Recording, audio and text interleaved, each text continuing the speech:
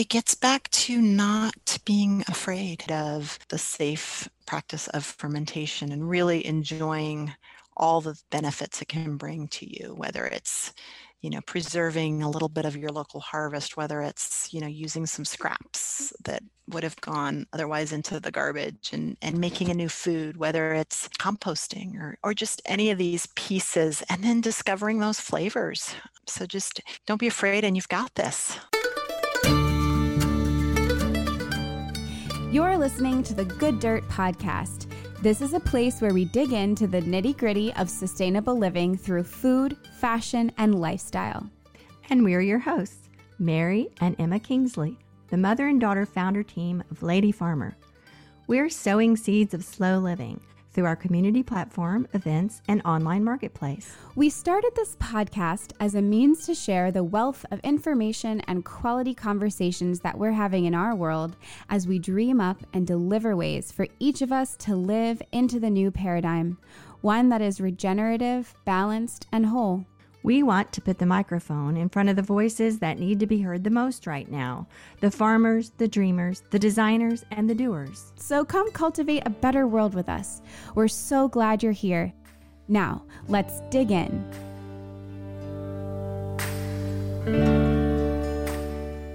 Good morning, Mom. How are you doing today? Hi. Really great. It's a beautiful day out. We're so glad that we got the sheep sheared yesterday. If not, they would have been very uncomfortable today because they had a whole year's worth of growth on them. Oh my gosh. Yeah, they're so cute. We'll have to add those photos to our highlights in our Instagram stories so you guys can see they just look so cute with their haircuts. I know. And they feel so happy and cool. They're so fun. But anyway, I was thinking about our episode today, which is about fermentation. And I was buzzing around doing all of my things, and I just realized how much of what I'm doing actually has to do with fermentation. How much of what you're doing around the farm and stuff? Like what? What I'm doing, what I was doing this morning. Like for one thing, I got out my sourdough starter to make a sponge so I can make some bread for tomorrow. Yeah, sourdough. We've been doing sourdough, all sourdough stuff in the almanac this month. That's this month's activity focus. We all started a starter together, which was fun. I had never done that. And we had a little show and tell this week. We got to hear everyone's stories about their sourdough. It was great. Yeah, it was really fun. Making your own sourdough starter can be a real adventure. I had never done it before. But anyway, I found myself with plenty of sourdough discard and sourdough starter. So there's been a lot of baking around here lately. Bread, crackers, even cake. Yum. What kind of cake? It was actually a sourdough chocolate cake, which sounds odd, but you don't taste the sour at all. It's just a really creative and nutritious way to use your discard. It's also a really creative and nutritious way to eat chocolate cake. Yeah. And so I also made some amazing lemon kefir, which is one of my very favorite kefir flavors. When it's all thickened up and cold, it tastes just like lemon curd. Oh my gosh, it is out of this world. Can you explain for anyone listening who might not know what kefir is, what it is? Also, I think sometimes, or maybe it's supposed to be kefir, but we definitely just say kefir because we're Southern, I think. I'm not sure how you're supposed to say it. You can say it either way, but from its origins in the area that is now Turkey, I think it started out as kefir. In other parts of the world, it's referred to as kefir, but we say kefir. Anyway, kefir is a cultured milk product, and you put the cultured, they're called grains, in the milk for 24 hours or so, and it thickens up. It's very similar tasting to yogurt. It's a little more liquid than yogurt. It's like a drinkable yogurt, and it's so nutritious and super high in probiotics, and you can flavor it up any way, and it's really just a dream, and it's very much a staple in our diet here. Yum. I love it so much. It's one of those things that it just feels so good in your body to drink it. Yeah, it's actually a living food, a live food, unlike many of the things you eat these days. But we have a kefir workshop coming up. So if you're at all interested in this and you want to know more about it, and you might even want to make your own at home, well, guess what? You can do that. May 19th, which is in just a couple of weeks, we're having an online kefir workshop. This workshop is free for Almanac members. So if you're listening to this and you're an Almanac member, all you have to do is RSVP at the link in the Almanac for the event. And then with your RSVP, we'll know to send you a link.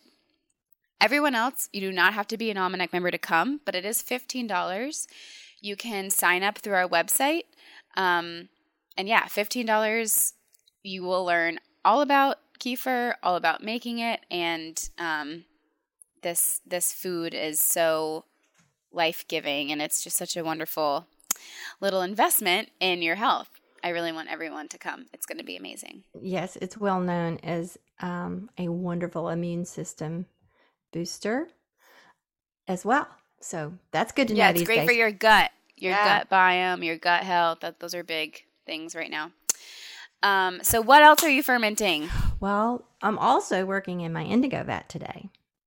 And indigo involves a process of fermentation, unlike other natural dyes, because I'm dyeing a whole bunch of stuff for our pop-up coming up later this month. Yes, you keep just queuing me up, you just keep like T-ball, like you're queuing me up for fun things. So what do we have? We have our sourdough, that's just an announcement in the Almanac. We have our kefir workshop coming up. We have a indigo pop-up in the online marketplace, May 25th and 26th, with all things that Mary's been dyeing here on the farm. As you're talking about with your fermented indigo vat, we've got some summer scarves, napkins, socks. What else? Maybe some baby onesies.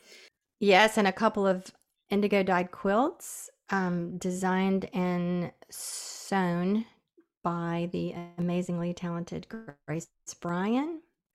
Mm-hmm. I dyed the pieces so and she put them all together. They're like art pieces. Yeah, they could literally hang on your wall or be on your bed equally. They're so beautiful.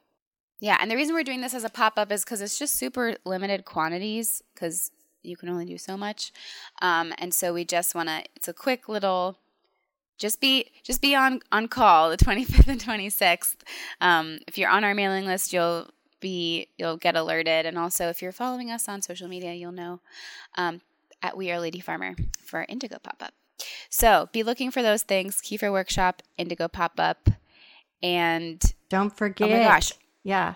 Also, we have a dye workshop coming up in June that Mom will also be teaching. And we'll tell you more about that. We don't want to overwhelm you right now, but just be excited about, it's not an indigo dyeing workshop. We're doing another type of natural dyeing.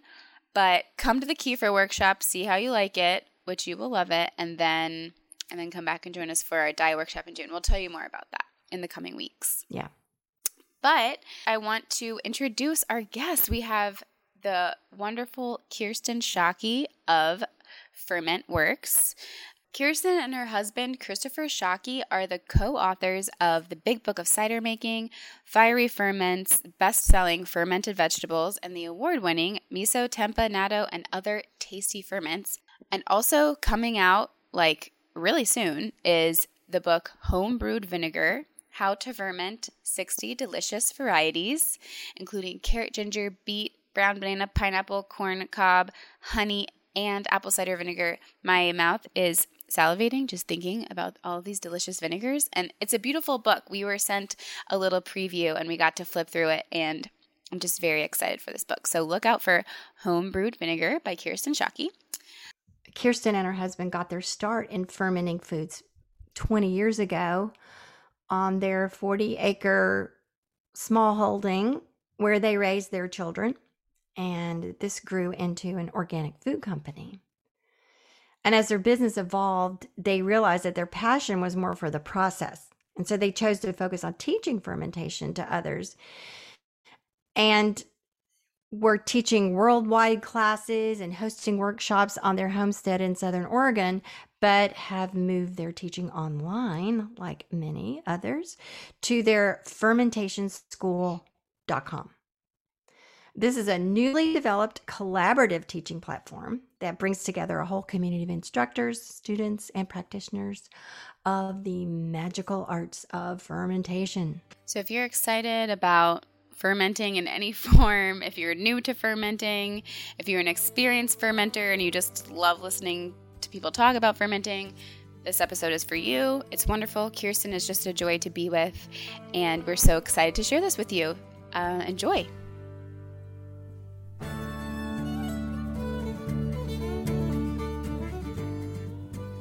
I'm the daughter of an anthropologist, and I grew up all over the world, really, and spent some time on an island in Indonesia, spent some time in Germany as a school kid, I spent some time in Holland as he was researching there. I have this background of his way with raising us is you just don't say no to anybody that offers you any food. And also, so just experiencing a lot of food that, probably I wouldn't have had I been in. So I think that really is part of when I was a young mother. I really felt like I needed to dig in and ground myself in a home. I was always changing schools and, felt like I was never part of the cool kids. Once a new kid gets boring, then they're just not in the crowd. I feel like that was a huge piece to wanting to get a place on the land. I ended up homeschooling my kids, and I really wanted them to have a grounding. I wanted them to know where their food was coming from. Yeah, we've got 40 acres in the mountains, and it's not farmland, but it's a great little, small holding or homestead piece. And so we have tons of fruit trees. We really like perennials, and we did the whole animal thing with the kids, but now we just have a lot of retired animals that we're still feeding and harvesting their poop for the garden. Yeah, we know about that. Yeah.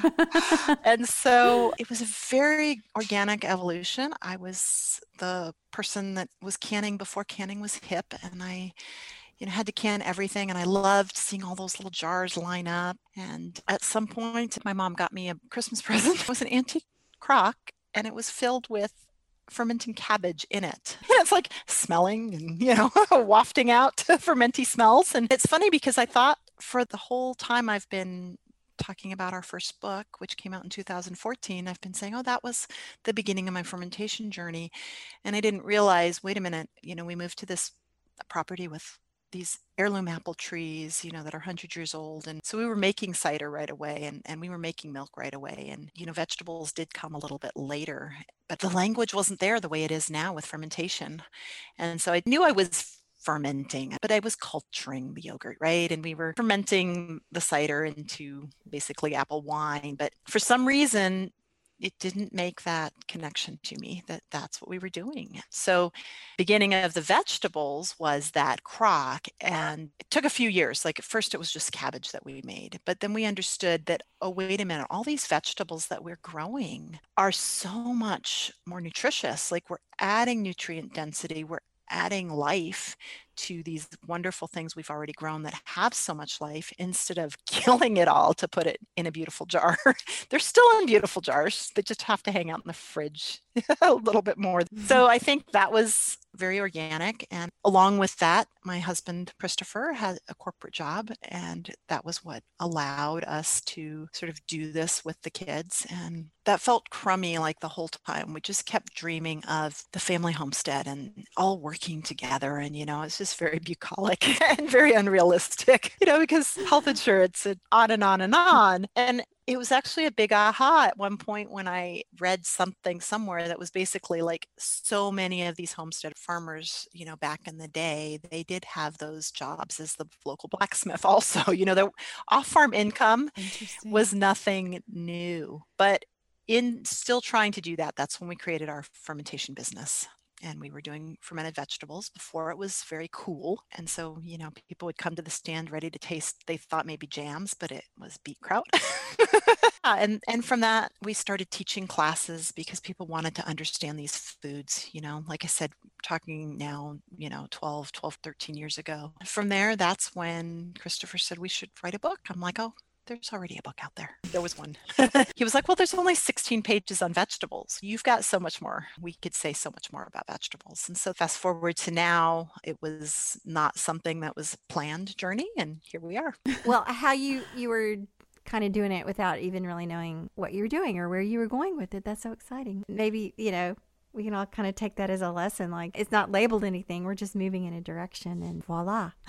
Yeah. And I still don't know where I'm going. Like, there's no plan. It's Yeah. going to be what it is. I mean, I'm doing this and I'm enjoying this and I'm loving it. And I feel like now that the kids are grown up, it's fulfilling other parts of me that are important. Like I think I mentioned, food systems and good food and healthy soil is so important to me. And I feel like people getting their hands into a jar of cabbage, if that's their way of just kind of connecting with the microbial world around us and kind of seeing that magic work on their counter, is a start. And so I feel really good about that because it's allowing me to kind of still do things that are important to me in a really positive way. Yeah. And, even in the time since you wrote your first book in 2014, so much has been learned and communicated to the general public about the microbial system and the health benefits and all of this. It's a very, very old science, but it's presented to us and consumers as, something we haven't been familiar with before,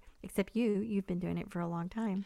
Well, yeah, but I mean, Christopher really monitors like the new studies that come out. And I mean, it's evolving and changing so quickly. I mean, when the microscopes got to see things that were smaller and, there's just so many scientists out there like exploring these just smallest parts of how we're working in it. It's constantly evolving and it's so fascinating. I mean, so much has happened in just even the last 10 years. So much. So a lot more people understand now what fermentation is. But, it's still not as common knowledge as a lot of things. So some of our listeners today might not really understand what we're talking about when we say fermentation. They might say, oh, yeah, I like pickles. Or they might be just very new to it. So we're going to ask you, how do you explain it very basically? What's your elevator speech about fermentation? I digress just a moment, but we've been looking at SEO and we saw, it was much to our dismay, about 400 people a month search throughout the world on learn to ferment, whereas 1 million people search on air fryers. So I think the question of what is fermentation, for those of us that hang out in it, we're like, oh yeah, everybody's got it now. Right. Yeah. But I do think you're right. I think it's still not, shall we say, mainstream. Yeah. Anyway, fermentation is it's so many things in a way to so many people, but at its core, it's a microbial transformation. It is, if you take a cabbage or you take apple juice, with the cabbage it's lactobacillus, or with the apple juice it's yeasts, start to eat those sugars and starches, they start to break it down. And in doing so, they're transforming it. They're transforming it into something else. I like to think of it as working with a million little tiny chefs in your project, right? And they're making flavor. They're breaking down those starches to be more bioavailable to our bodies so that we do uptake the nutrients more.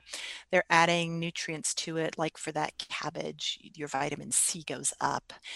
For that cider, yes, you are getting alcohol, but especially in these low alcohol ciders, you are still getting probiotics and you're still getting these esters and all these things that are important for our bodies to eat. And so it's something I think that's scary to people because we have grown up with germ theory and which is hugely important.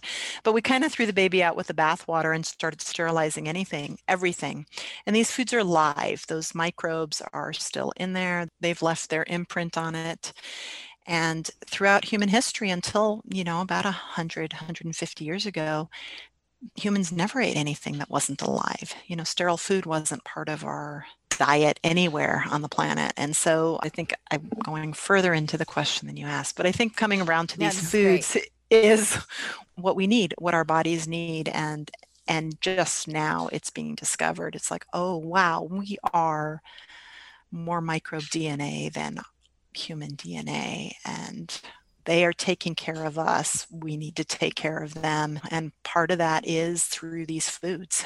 Yes. I wonder if you wouldn't mind going a little bit more into the bioavailability thing, because try to explain that and you get sort of a blank stare. People, how can something become more nutritious just because you're leaving it in salt. So in many cases, it's a breakdown, right? And there's these things called enzymes, and enzymes are also kind of one of these things that are, I think, hard for people to understand unless they have a little bit of a biology background.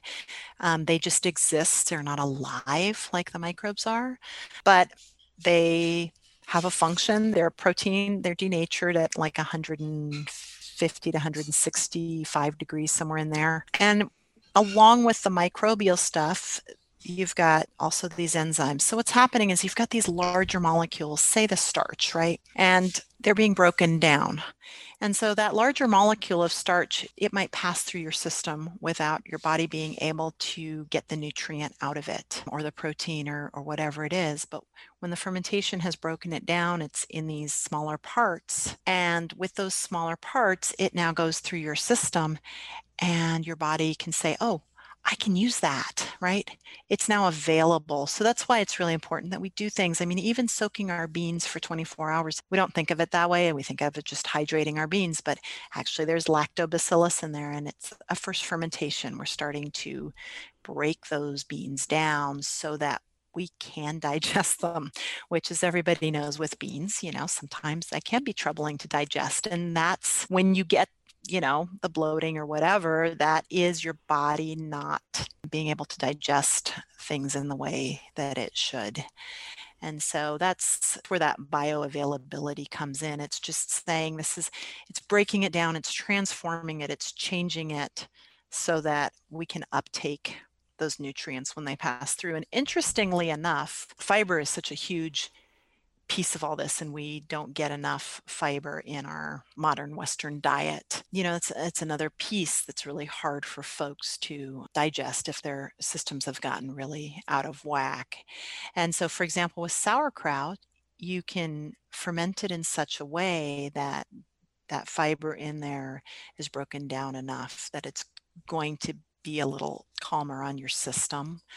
And then some people are so depleted in their gut microbiome that even, cooked sauerkraut or something where the probiotic have died, the little microbial bodies are still in there, that can be too much for them. So there's just a spectrum of what we can tolerate. But for most people, they start small, they eat a little bit of these foods and they start feeling better because they're getting more energy, they're getting more food for their body. Better nourished.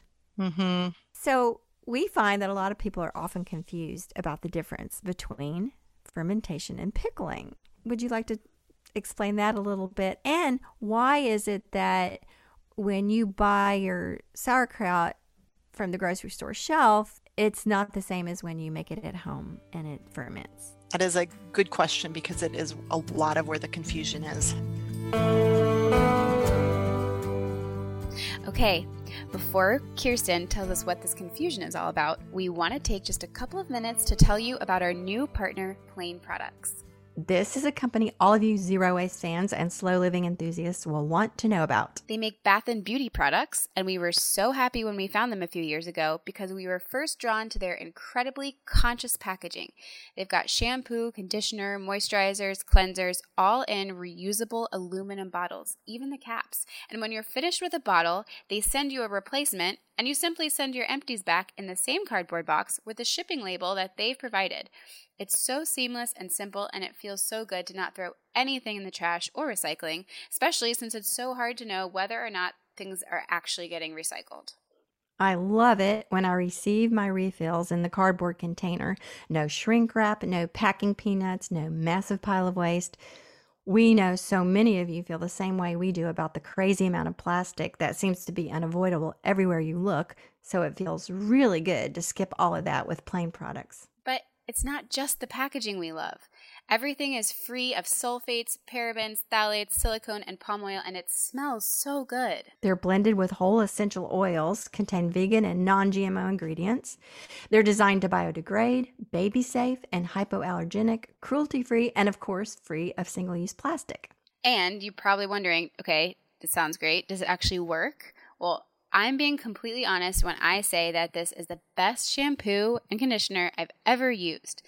I love the smell. I love the way it leaves my hair, so soft and shiny.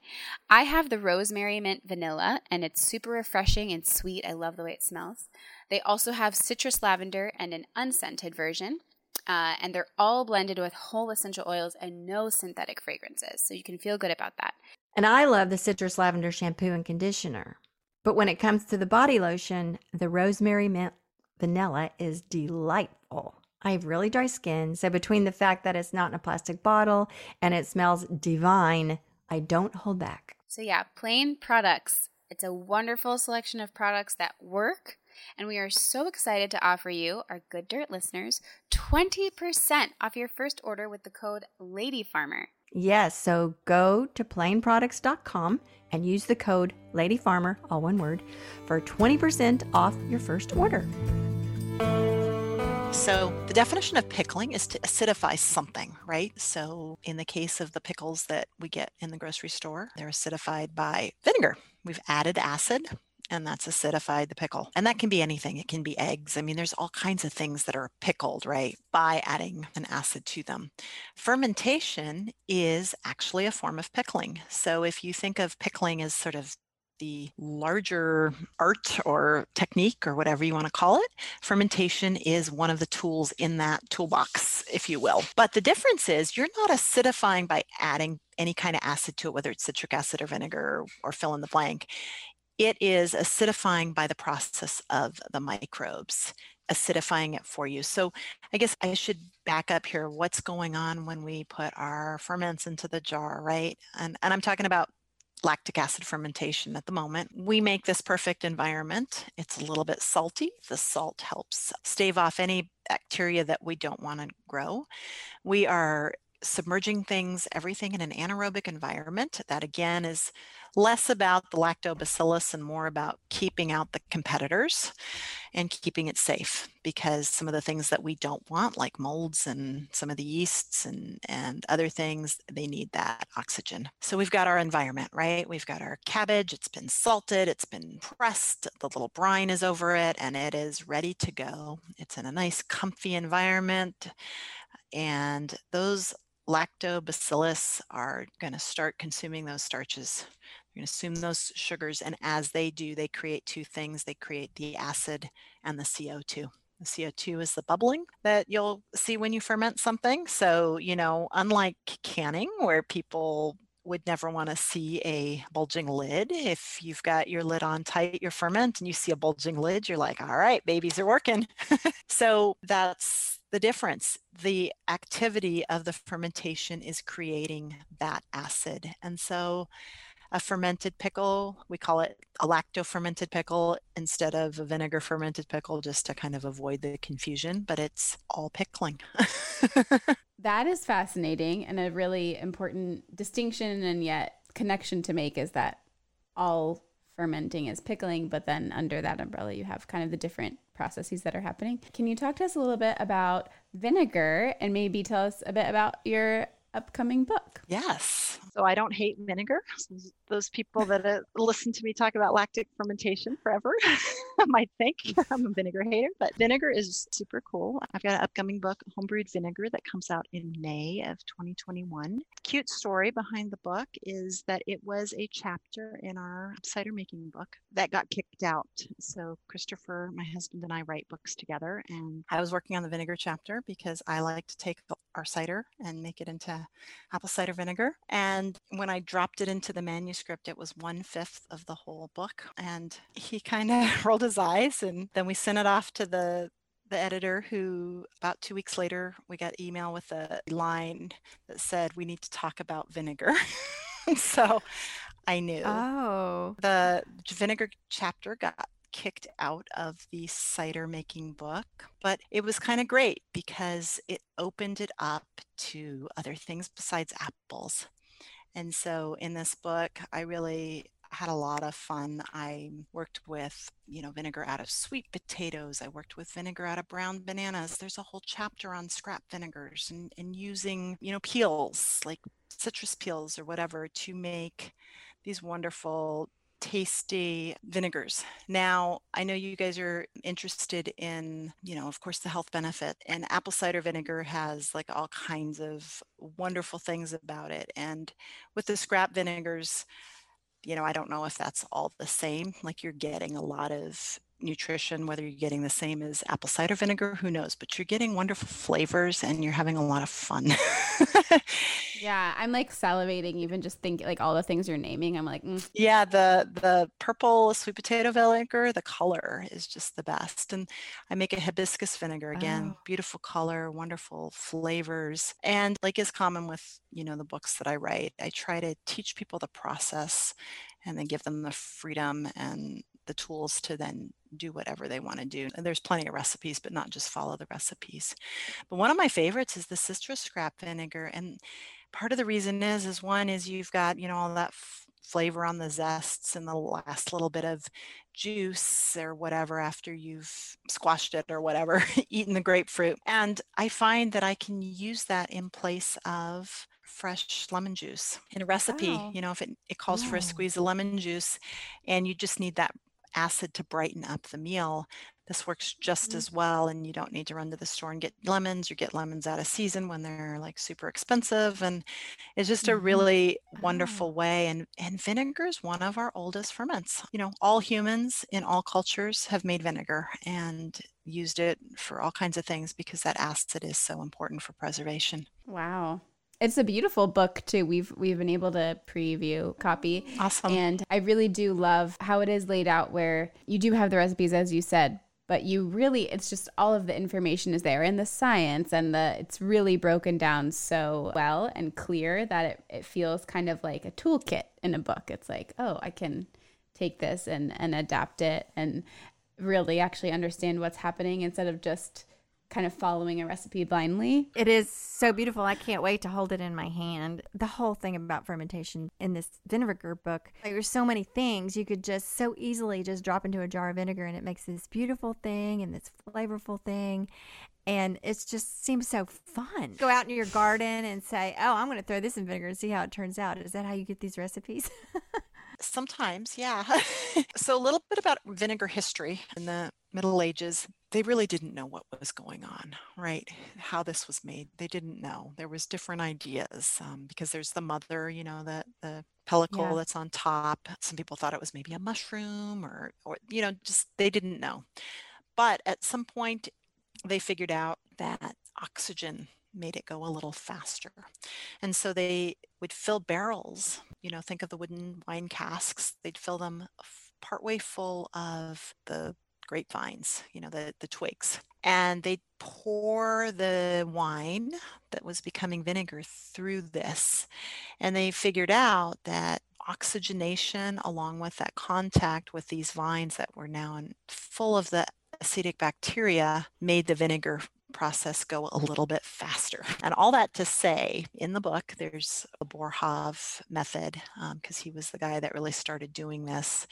And in the book, I have a kitchen counter Boerhaave. So you fill 2 jars with stuff. And when I'm done harvesting basil, or you can use fig leaves or whatever, but I really love the sort of, again, that scrap of still using those basil stems. So I'll shove a bunch of basil stems in 2 jars.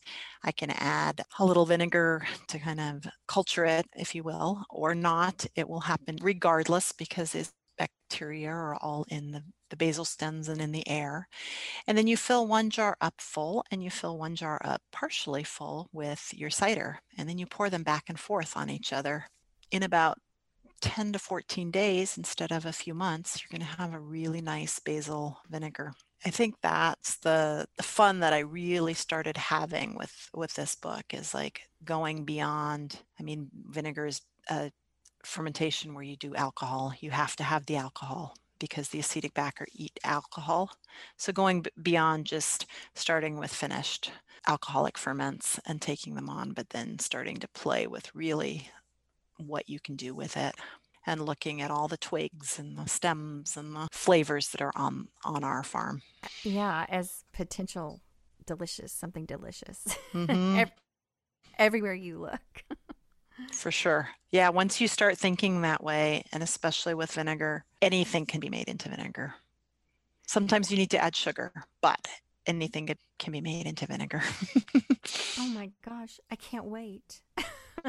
Will the vinegar be your fourth book now? Fifth. Yeah. Fifth book. Okay. And then you have an online school community. Can you tell us about your work there and what you teach? Yeah, absolutely. With the books and the kids growing up, what came to be was I was traveling around the country teaching fermentation. And last year, about this time, as with everybody else, we were absolutely grounded. And Christopher and I have wanted for years to do online classes to reach more people, just to really try to get that number up of people understanding fermentation and really taking just a little step towards their own food systems and what's going on around them. And really online is a much better way to do that than, me sitting on an airplane and being able to reach whoever can come to an event. But between just travel and the idea of being in front of a camera, we had talked about it for 3 or 4 years and it went nowhere. But enter COVID and lockdown, and we had time to learn how to use a video camera and all of that. And so it just started out as, okay, like we're going to have to pivot our income as everybody else is doing. And it became this wonderful opportunity to do that. But then as I started thinking about it, traveling, I have a lot of fermentation friends and we'd see each other at different events in different parts of the country or whatever. And I realized there's so many people doing so many wonderful things instead of just having my little school and them having their little online platform and all of that. Wouldn't it be cool to have a fermentation school, almost a marketplace where really get experts in these fields? And so we started Fermentation School, and that's what we call it, fermentationschool.com. And right now there are 3 of us, myself, a woman in Atlanta who's doing a class on mud cloth where you ferment the mud to make a dye, cloth dye, which is really cool. My goodness. And another friend of mine from Asheville, North Carolina, who is involved deeply in the fermentation under soils and farming and butchery and all of that. And she's got a number of wonderful online charcuterie classes and different things like that. And so I've got a woman that's working on some sourdough. So we're going to really have, a full set of courses. And I really love the idea too of then bundling things together, like at some point we'll have gardening classes and soil science classes and composting classes, because really all of this is fermentation and just really making those connections where people might not have realized they exist. So, and then the other piece to that is, it's a cooperative. We want to be able to take part of the profits and have a fermentation education fund where we are able to give scholarships where accessibility is available for anybody that wants these classes. And also I'd love to give grants. Like if somebody writes to us and says, we want to teach fermentation to kids in this location and we need, just a small grant to buy bowls, cabbage, knives and cutting boards or whatever. I'd love to be able to then, support those kind of things and kind of let that web keep growing. Oh, that sounds so wonderful. Yeah. I can't wait to watch it grow and ferment. Yeah, exactly. The metaphor is just, rich everywhere. Yes. Oh my gosh. Yes. I want to ask you, do you ferment dairy? Are you a fan of kefir and different kinds of cheeses? And I am. So when we had the kids and the farm animals, I was a cheesemaker every single day for a number of years. Wow. The kids would bring up the milk and I found that it was much easier to ferment it into cheese and different things immediately because it was exactly the right temperature instead of cooling it off first and then warming it back up. So yeah, I had a number of years where I was doing a lot of cheese making and yogurt making and culturing butter and all of that. And I admit that there's no kids here milking animals. And so for a while, I dreamed of a dairy. And then when I realized that the milking staff was growing quickly and headed to college, so once in a while, I get my hands on some raw milk and I still, do that. But there are also a lot of wonderful people doing these amazing ferments. So I also like to support them. Yeah, it's true. We're big kefir fans over here. And, I discovered it, I don't know, 5 or 6 years ago. That was probably where I got into fermentation, was learning about kefir. And it's been a big challenge to find a legal raw milk source, but we have that now. Oh, that's And great. yeah. Cow shares are legal here in Virginia, not in Maryland or DC, obviously, but yeah, that's how. Yeah, That's That's how we great. get around it. Yeah, each state is very uniquely different in what's Yeah. allowed and what isn't across the board. I mean, even with vegetable fermentation, some states it's really easy for somebody to start up a little fermentation company because it is so Mm-hmm. safe. And I guess it hasn't come up for your listeners that are new to the idea of fermentation. Vegetable fermentation especially is so safe and nobody's Yeah. died of it. And it's bad when it's bad. There's no hidden botulism hiding out in there. And so, Right. but some states don't know that. Yeah. It's not mainstream enough for them to have policy about it. It's not, it's like Right. not even on the radar. And we have a friend, she was on one of our podcasts about a year ago, in fact, telling this story of trying to do a fermentation business, and they had to go to the health department and explain. And, those people were saying, what are you talking about? No, you can't do that. I had to teach the health department Yes, about it was really, probiotics. it's a good story. But Yeah, I've heard lots of stories where the pioneers in the state are working hard. So, funny story. My dad is a medical doctor. He practiced for 40 years or whatever. Not too sure about all the fermentation, and jokingly, but half seriously, he says, I teach people how to make rotten vegetables. It is. It's totally it. It's controlled rot. Yeah.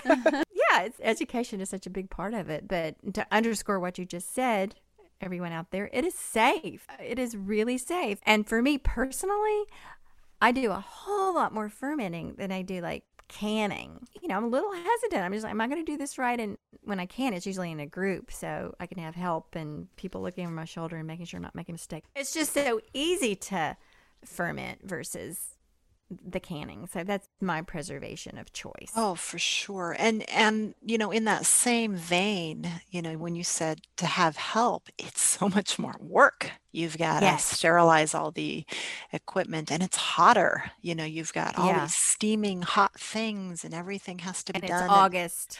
Exactly. And you're using so much fuel, whereas you take those same green beans and you put them in their jars and you pour that brine over them and you put the lid on it part way so that they can breathe. And, a week later, you've got pickled green beans, and there's no heat, there's no fuels.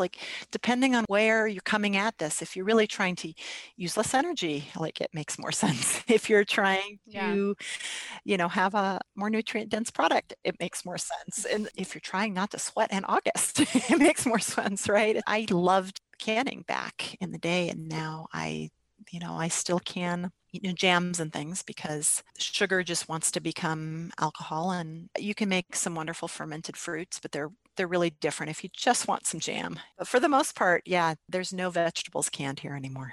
Yeah. And you come in from the garden and you've got, this whole bunch of stuff, and you can just put up a jar of carrots to ferment, or like you said, green beans, and it's just you're talking 10 minutes. You're not talking about setting aside a day. Fermentation for the win. It's awesome. Yeah. Well, even cucumbers, like cucumbers in the garden, you might get 5 one day and you might get 10 the next day. But if you're going to do a canning project, you really do have to kind of wait till you have a certain quantity, right? Because you can't just put up one jar of canned pickles. I mean, you can, but it's a lot of work. You might as well have at least 6 jars or something like that. But to your point, when it's cucumber season, I come up from the garden. I don't even put the cucumbers in the fridge. I just fill my jar with my pickling spices and some garlic and, some dill heads or cilantro heads or whatever I'm doing, and put them in there, pour the brine over the top. And I might have 4 or 5 jars on the counter at different phases, and then on day 4, I put that lid on tight, make sure the brine's topped off, and put them in the fridge, and I'm done. And so there's no, some of them are starting to get a little soft while we're waiting for some more, it just Yeah. is all Oh, yeah. just fast. Do you use the trick of putting a little something with tannic acid on the top of the jar, like a grape leaf or a tea bag, or use that trick? I do. I love grape leaves because they Mm-hmm. not only give you the tannic acid, they help just keep all the little spices and everything that wants to kind of float on top of the brine all under it. Yeah, so even if the frost got your grapes in the spring, you've still got everything you need for your fermentation jars. That does happen. Now, I even will lactic ferment grape leaves so that I have those for off-season fermentation or for making dolmas. Oh, Nice. Making dolmas. oh, that's my favorite. Yeah, well, you can just ferment them. You can lacto ferment the leaves and then you can make it now, this time of year. And another thing I've heard, since cucumbers kind of get mushy more quickly than a lot of this stuff, to not include the blossom end of the cucumber. That is key. Yes, it's a really important thing. Some people, they cut them off, but I do like my cucumber pickles to be whole. So I just get in there with, the edge of my fingernail and make sure that when I'm washing it, I scrape that blossom in because what's in there, remember our enzyme conversation? There's little Yeah. enzymes in there that are just all about softening it because the vegetable's goal isn't to be a pickle, it's to grow, become seeds, soften, and get those seeds in the ground. So that blossom end is Mm. full of enzymes that are going to break that down, and so getting that off is huge. Yeah, listeners, you hear so often, oh, but my cucumbers were so mushy. So there's your trick right there. That and salt. I do pretty low salt in most of my fermentation, but pickles, I do stick to that higher percentage, 3 to 5% in the brine. And the reason is that salt hardens the cell walls and the pectins. It's going to help you keep your crisp. It helps control the fermentation.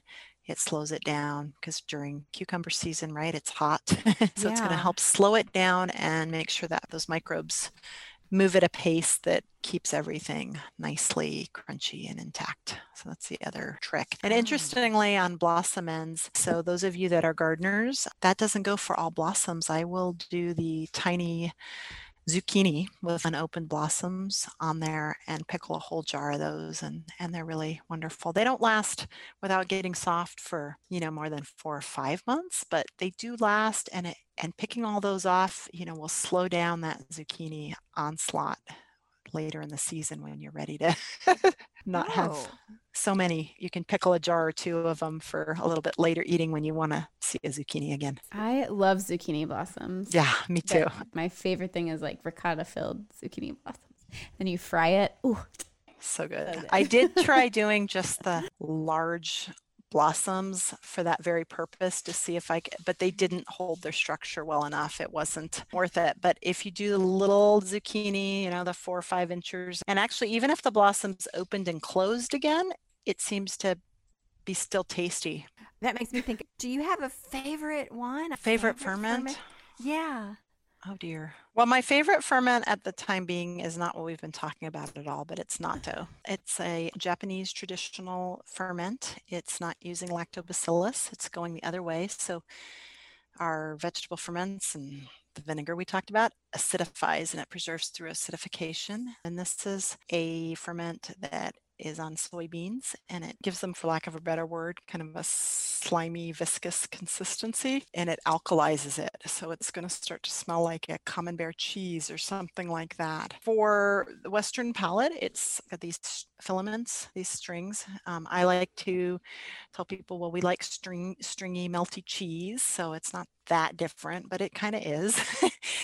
But it's such an amazing superfood. And it's so healthy. It's the highest thing we have in K2, which we need for vitamin D. Guys too, but especially women with osteoporosis, it will stop it in its tracks because it's so high in K2. So it leaves the calcium in your bones and keeps it out of your blood. So it's just one of these amazing foods. And the interesting thing is, I didn't like it, but our cravings don't come from us. They come from the microbes down below. And so my microbes are all about it now. Wow.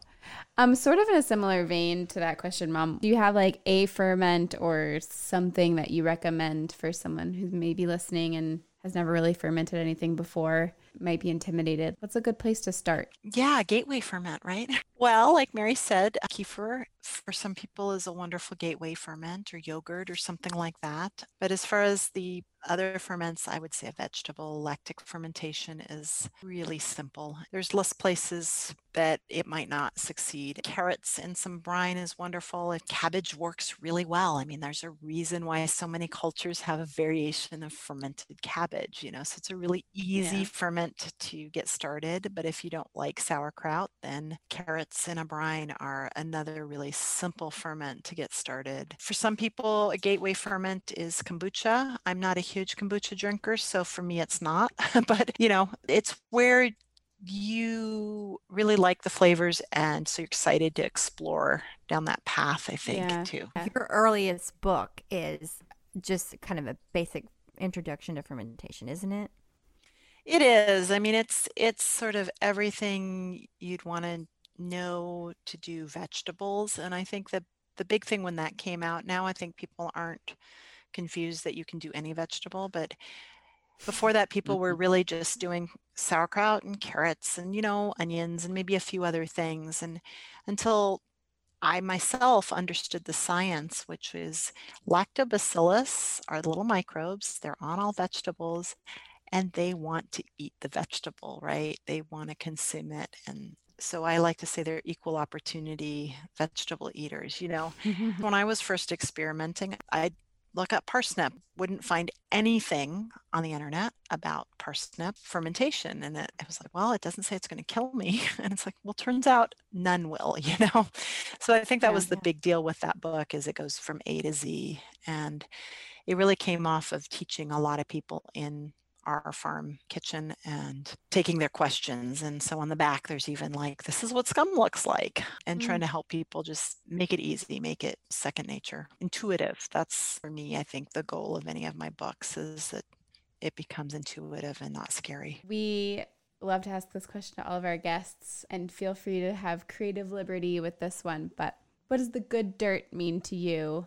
And that can be literally or metaphorically. Yeah, I'm so interested in soils and soil building and how carbon sequestration and regenerative agriculture and changing how we use soils on a large scale. I mean, a lot of people are doing this in their gardens, just trying to soil build, but on a large scale, this could be huge. So I'm afraid I'm not very creative. I really do think dirt is the answer, Dirt. Yeah. Good dirt is the answer. And then the microbial life in dirt is just incredible. And those are the guys in this good dirt that we do need to foster. Sometimes you'll go past places where agricultural things are being done and you'll see them, with a big plastic over it and then fumigating and trying to kill microbes the whole way down. And those microbes are going to help your little plants grow. I think the good dirt is rebuilding it and letting those microbes have at it.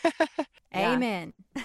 So, Kirsten, what is it that you most want people to understand about what you do? What is something you would like to leave our listeners with as we close out? It gets back to not being afraid of these foods. There are microbes for sure that aren't good for us, but not being afraid of the safe practice of fermentation and really enjoying all the benefits it can bring to you, whether it's preserving a little bit of your local harvest, whether it's, using some scraps that would have gone otherwise into the garbage and making a new food, whether it's composting or just any of these pieces, and then discovering those flavors. So just don't be afraid, and you've got this. You can't kill your friends and family with this. And if anything, you're going to make them healthier. So, this isn't a good option for the neighbor you don't like. Don't. Or maybe it'll help their microbiome and make them nicer. I completely agree with that, because we do know, we haven't even gone there, but the microbe mind gut connection is huge. And Yes. having a healthy microbiome does make us happier. And that is just proven over and over again. And even hope. I mean, there's this one study that really illustrates it. They put mice with a healthy microbiome in a tank of water, and they just kept swimming and swimming, assuming that they would make it to land eventually. And the mice without the healthy microbiomes gave up. They quit swimming. They didn't. Oh, Whoa. I feel like, especially as we're still kind of in this COVID universe. Water tank of a year. This water tank of a year. No sign of shore. Right. And there are, I mean, we all know people who are just thriving, and we also all know people who are just struggling, like not just, I mean, the financial piece, and there's so many levels, right? But not just that, but just what's going on for them, in their heads and their hearts, and whether that's all microbiome related or not, like that's not the point, but we're in that space. And so we do need all the help we can get. So I do agree. The healthier our guts are, the better decisions we can make, the happier we can feel. I believe it so much. And I think science is sort of bearing that out more and more every day as they find out, like you were saying, they're discovering so much more about this all the time. And so I think you're a pioneer, Kirsten. It was really fun having you on today and talking to you about all these wonderful things. As Emma says, it's kind of my jam. I love it. Yeah. Yeah. Well, it was delightful. Thank you, guys. Wow. Thank you, Kirsten. I love all this stuff so much.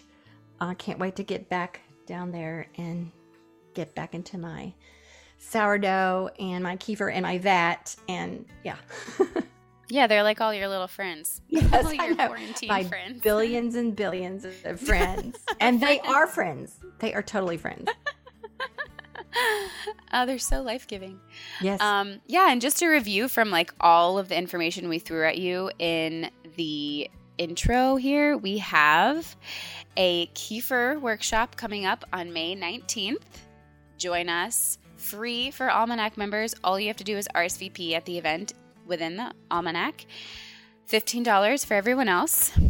And we have a pop-up in the online marketplace coming up with all of my mom's wonderful, beautiful indigo dyed products and a few other fun surprises. And then we have a natural dye workshop coming up in June. It's actually an intensive. It'll be kind of a longer form workshop. And we're also really excited about that. So stay tuned. And yeah, if you're just now finding us, welcome.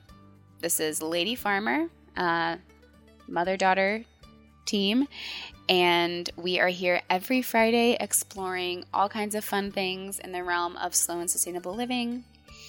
And we're just so glad you're here. Follow us at We Are Lady Farmer. Make sure you're signed up for our newsletter. And if you enjoyed this episode, share it with a friend. And we hope to see you next week. And thanks again so much to Plain Products for sponsoring this episode and being our partner on The Good Dirt. Yes, this is so much fun, y'all. Thanks for being here. Bye.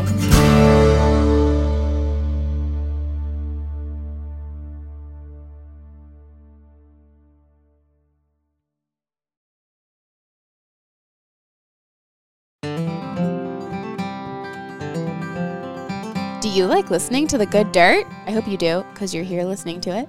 And are you looking for more good dirt in your life and a community of slow living enthusiasts to connect with, all while supporting your favorite sustainable living podcast? Well, we're so excited to offer the Almanac. It's our private, slow living community network where we share workshops, activities, articles, essays, recipes, and so much more that align with our community's sustainable, slow, seasonal way of living. As a member, you'll have access to information sharing and discussions on numerous topics of interest through online threads and frequent live virtual gatherings. Members receive access to a virtual community of hundreds of other slow living enthusiasts, as well as Almanac exclusive events, workshops, recipes, playlists, online gatherings, and a book club. We offer seasonal activities and ongoing discussions on a variety of topics to guide you on your slow living journey. Also included is 10% off the Lady Farmer Marketplace year-round, numerous resources and more, and discounted Lady Farmer events, including the Slow Living Retreat. As a Good Dirt listener, we are excited to offer you 20% off your monthly membership and 3 months free, which is basically an entire season, if you sign up for the year. So go ahead and go to ladyfarmer.com/community to sign up with this special offer just for Good Dirt listeners. Yay! That's ladyfarmer.com/community to sign up for 20% off a monthly membership of the Almanac or 3 months free if you sign up for an entire year. That's ladyfarmer.com/community.